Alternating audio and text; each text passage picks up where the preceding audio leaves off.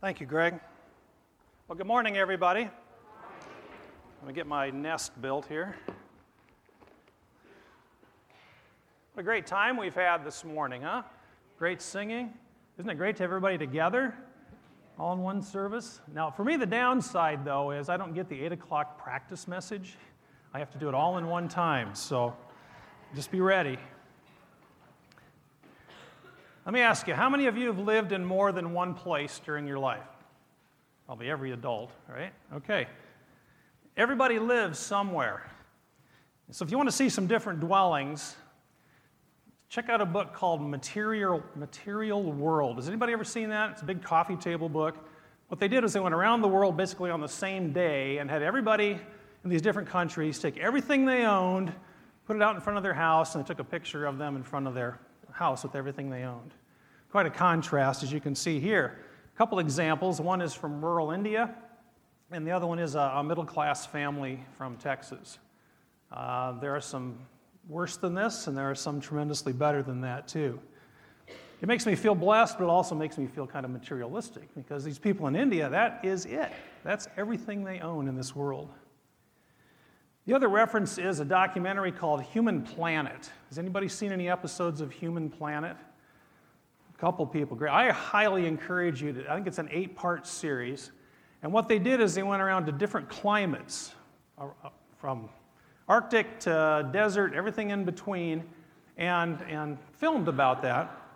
It's where people live, not only live, but they thrive in all of these climates. So here's a couple I thought were a little more unusual. There's the people that build houses up in the jungle, up in the canopy to get away from the heat and the bugs. And then you've got the people that build a house on stilts out in the ocean. Well, I've lived in 15 different places. I counted them up since I was born. And 12 of those have been since I left home and Darlene and I got married. So we've moved around quite a bit. But today we're going to look at a place that the Bible says is a great place to live. But first we have to look at the ends of the spectrum.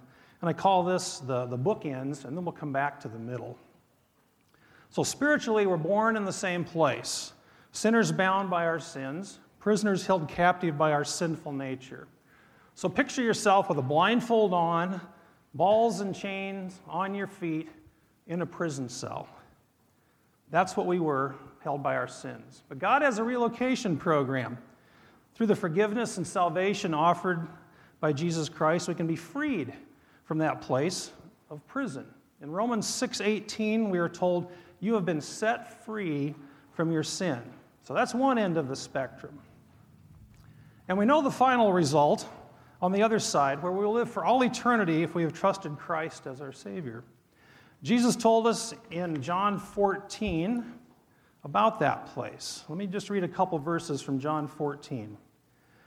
Do not let your hearts be troubled. Trust in God, trust also in me. In my Father's house are many rooms. If it were not so, I would have told you. I'm going there to prepare a place for you. And if I go and prepare a place for you, I will come back and take you to be with me, that you also may be where I am. So it talks about rooms. Jesus is preparing rooms for us. This can also be translated as mansions or dwelling places. It's not a hotel room. It's not a dorm room. It's not a bedroom. It's an entire home, even a mansion.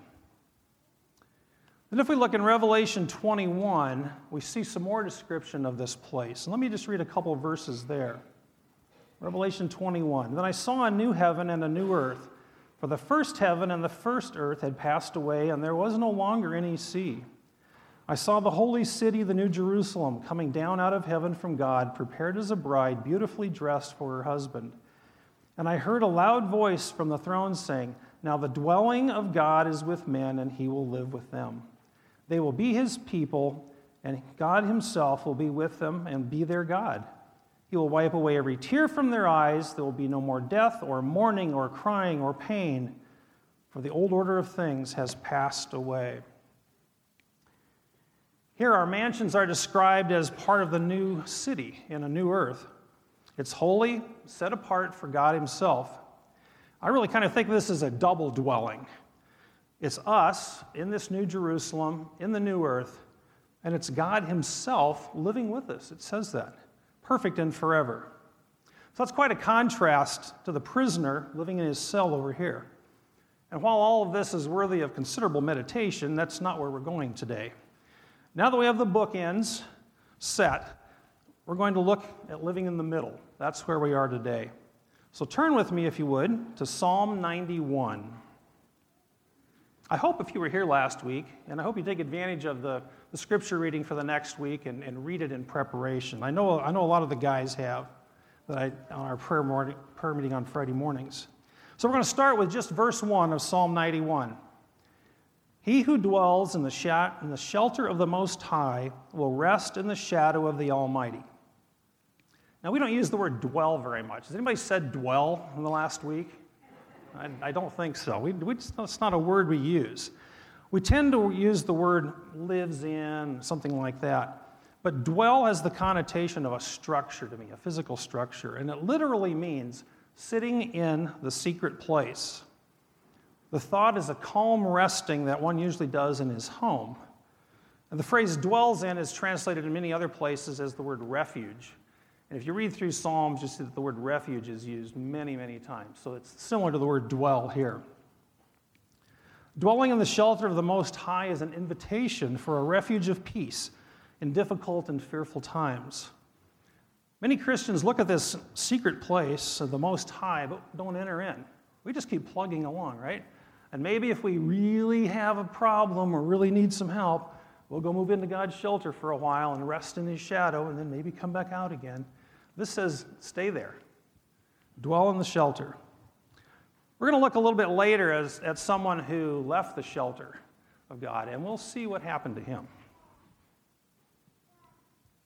Well, let's assume that a person dwells or lives in the shelter of the Most High. What's the result? Our verse says that that person will rest in the shadow of the Almighty. And shadow is a conventional Hebrew metaphor for protection against oppression. If you think about, a week ago maybe, you would have liked to have shade, right? Oppression from the heat. And that's the visual term that's used here. Kings were spoken of as being the shade of protection over their peoples. And in Numbers 14, the Israelites, the spies, have come back from the Promised Land. And if you recall, the majority report was, we can't do this. They're big, they're fearsome, we can't do it. Joshua and Caleb, the two faithful spies, warned the people to not rebel because the protection of the peoples in Canaan was gone. Literally, they were saying that the people of Canaan had no shadow over them. They were unprotected, and that the Israelites should go ahead and take the land. Similarly, the Lord is the protective shadow for His people. I remember walking as a child and kind of playing that game, maybe you did too, with someone, walking with my dad, and you try to stay in the shadow, and he'd move a little, and I'd move a little, and we'd do that thing. So, shadows is such a great visual illustration because we all understand what it means. And the concept of a shadow is used in a number of other scriptures as well. Isaiah 49:2 says that in the shadow of His hand He hid me. Isaiah 51:16 says, I have put my words in your mouth and covered you with the shadow of my hand. Wow, wouldn't you want to be hidden and covered in the shadow of God's hand? Psalm 91 says, dwell in His shelter and rest in the shadow. In Psalm 17, David pleads for God to hide him in the shadow of His wings for protection from enemies who speak against him, coming after him like great hungry lions. We see the combination of shadow and wings a little bit later when we develop this through this psalm. But we're told that God will cover us with His feathers and give us refuge under His wings. So I want to wrap up the basic section here with just a couple more verses. Psalm 27:5 tells us that in the day of trouble we are safe in His dwelling, hidden in the shelter of His tabernacle. And in Psalm 125:2 we are told that as the mountains surround Jerusalem, so the Lord surrounds His people. God's protection surrounds us. Total shadow is available for us if we dwell in His shelter. So now that we have the basics looked at, let's look at the benefits. And Psalm 91 is really interesting because this first verse that we just read, it's the introduction to the entire psalm, but it's really the takeaway message. Very succinctly, that is the message today. The rest of the psalm outlines the benefits of dwelling in the shelter of the Most High and resting in the shadow of the Almighty. And many of the things we're going to look at are really, really great word pictures. You'll be able to picture a lot of the things that we talk about here. So let's expand into Psalm 91 and see what it says. Let's look next at verses 2 and 4. We'll come back to 3 in a minute. So 2 and 4. I will say of the Lord, He is my refuge and my fortress, my God in whom I trust.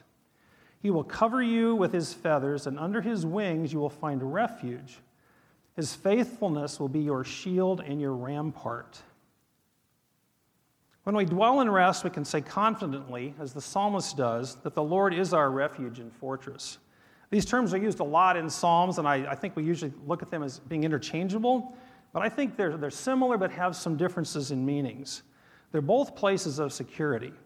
And I picture a refuge as a secure and peaceful place without attack.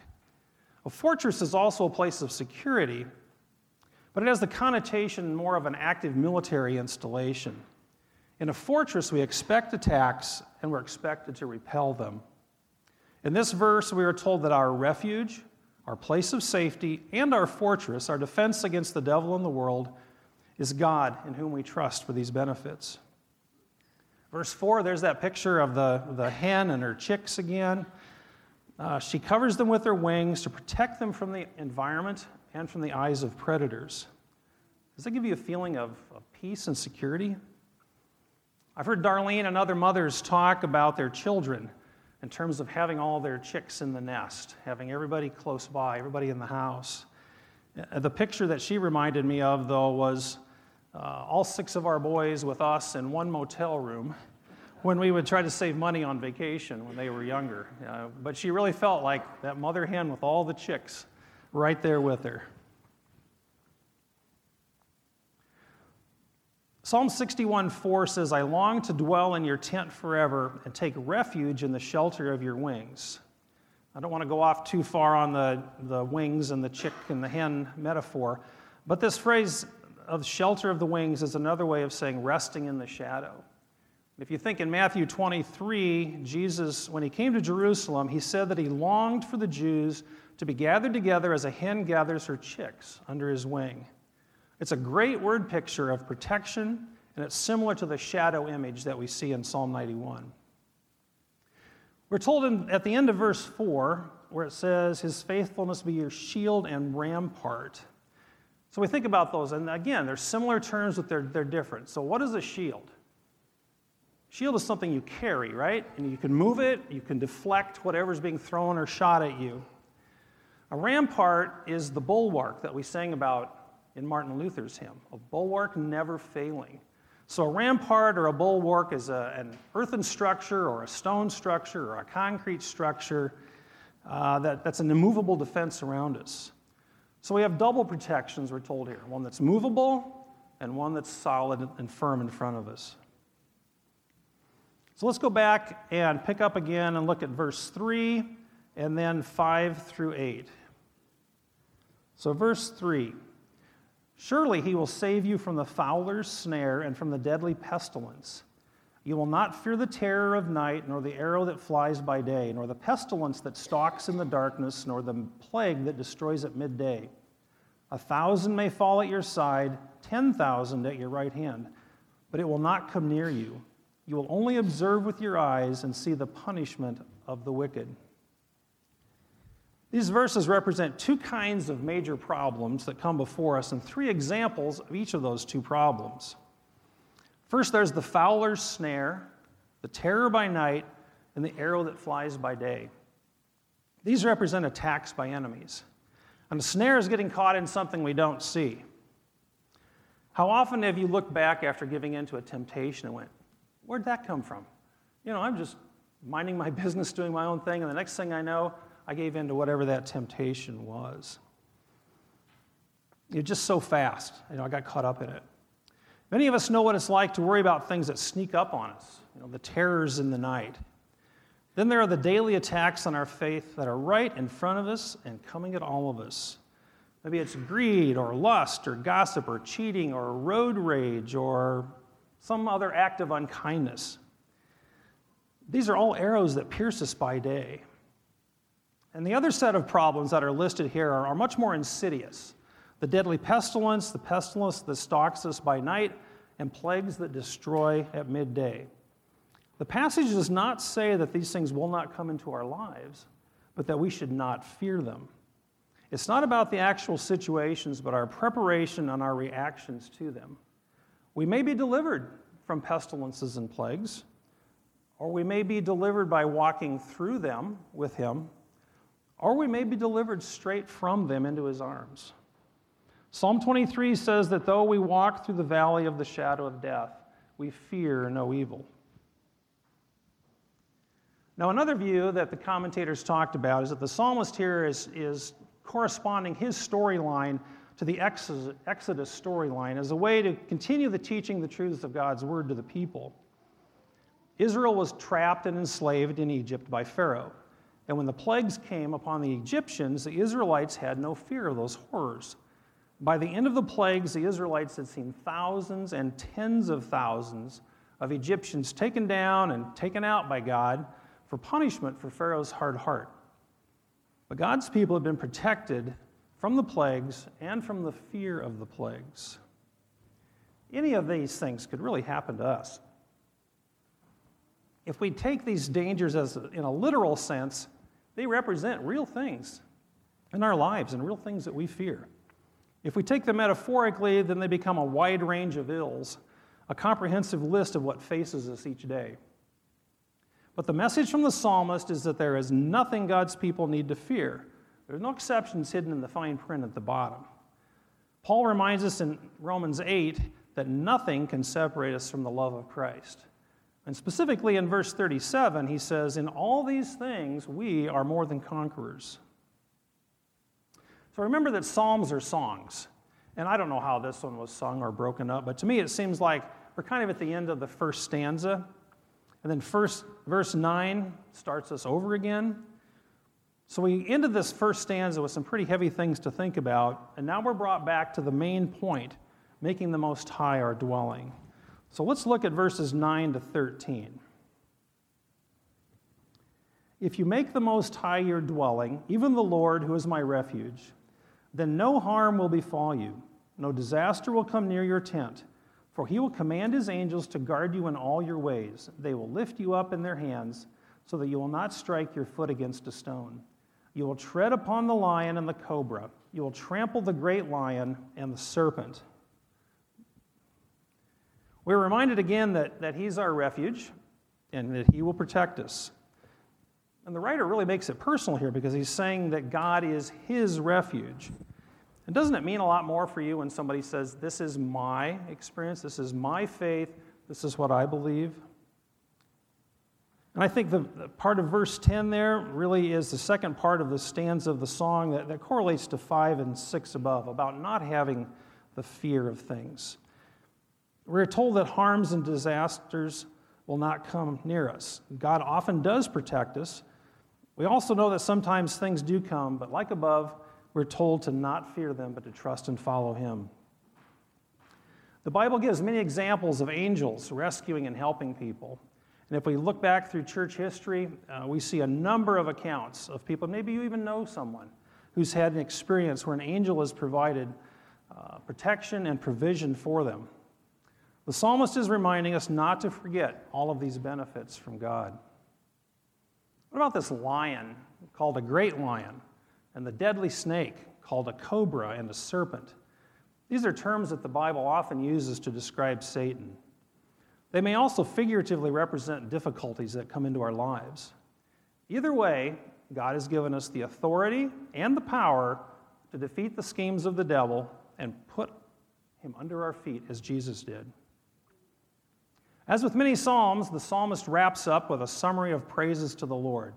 So let's look at verses 14 to 16. "Because he loves me, says the Lord, I will rescue him. I will protect him, for he acknowledges my name. He will call upon me, and I will answer him. I will be with him in trouble. I will deliver him. I will honor him. With long life will I satisfy him and show him my salvation."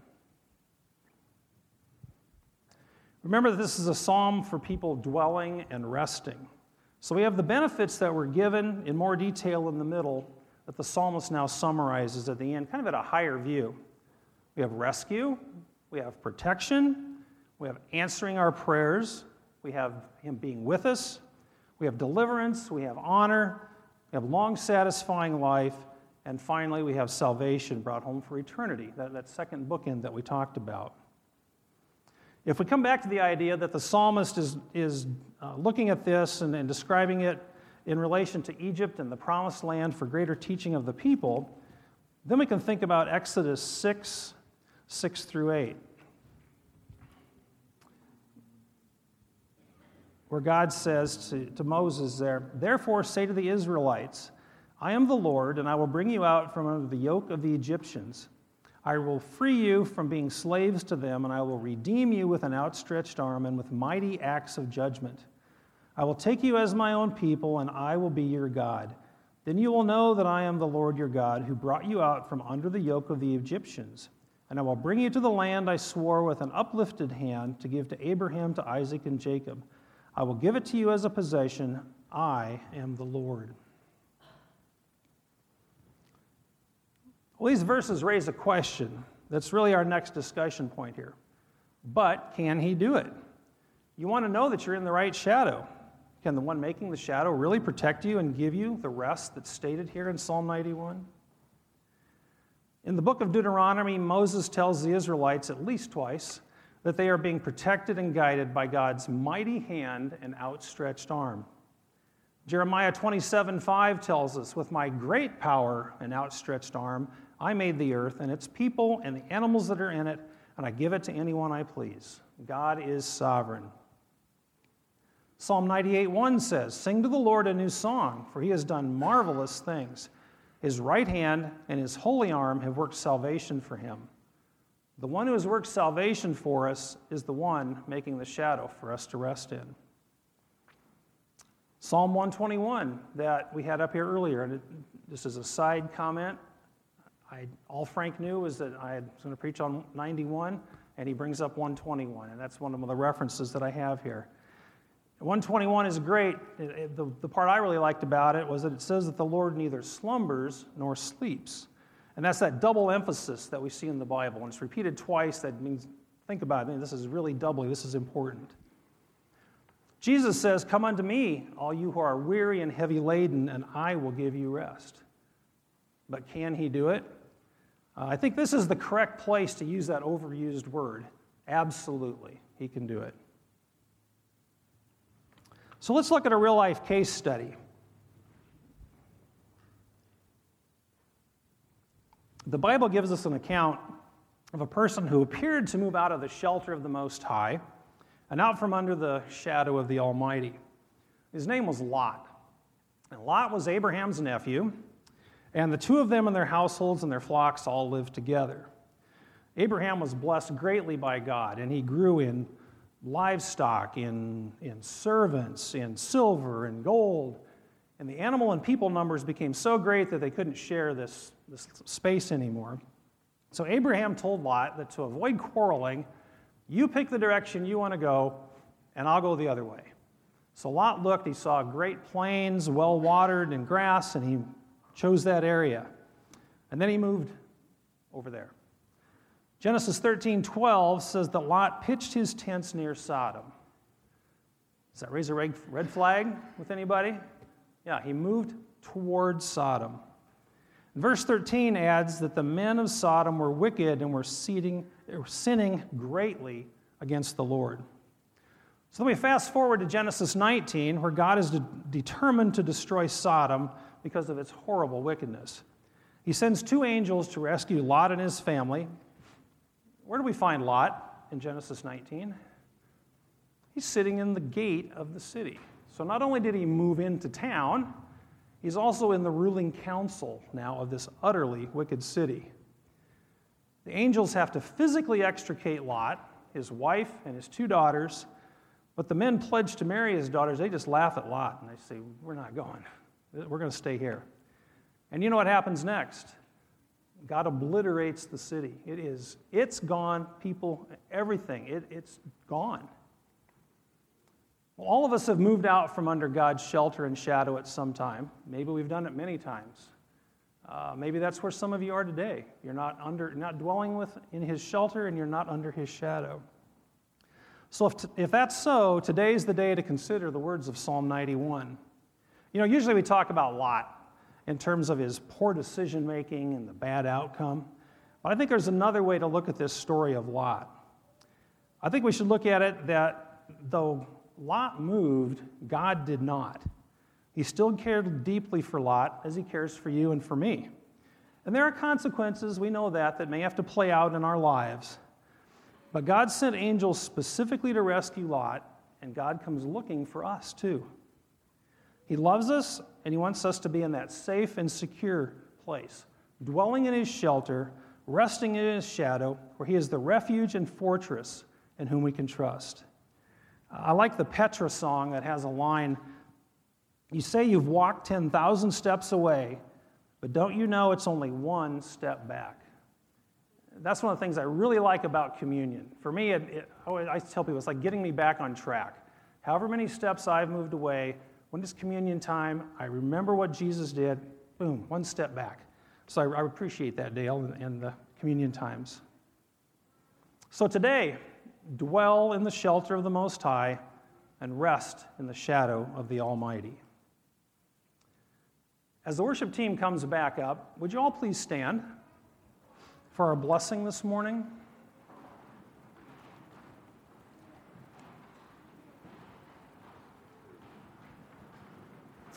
What I'd like you to do is hold your hands out like this, in posture of receiving something.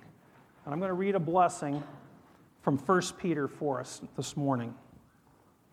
Praise be to the God and Father of our Lord Jesus Christ. In His great mercy, He has given us new birth into a living hope through the resurrection of Jesus Christ from the dead, and into an inheritance that can never perish, spoil, or fade, kept in heaven for you, who through faith are shielded or shadowed by God's power until the coming of the salvation that is ready to be revealed in the last time.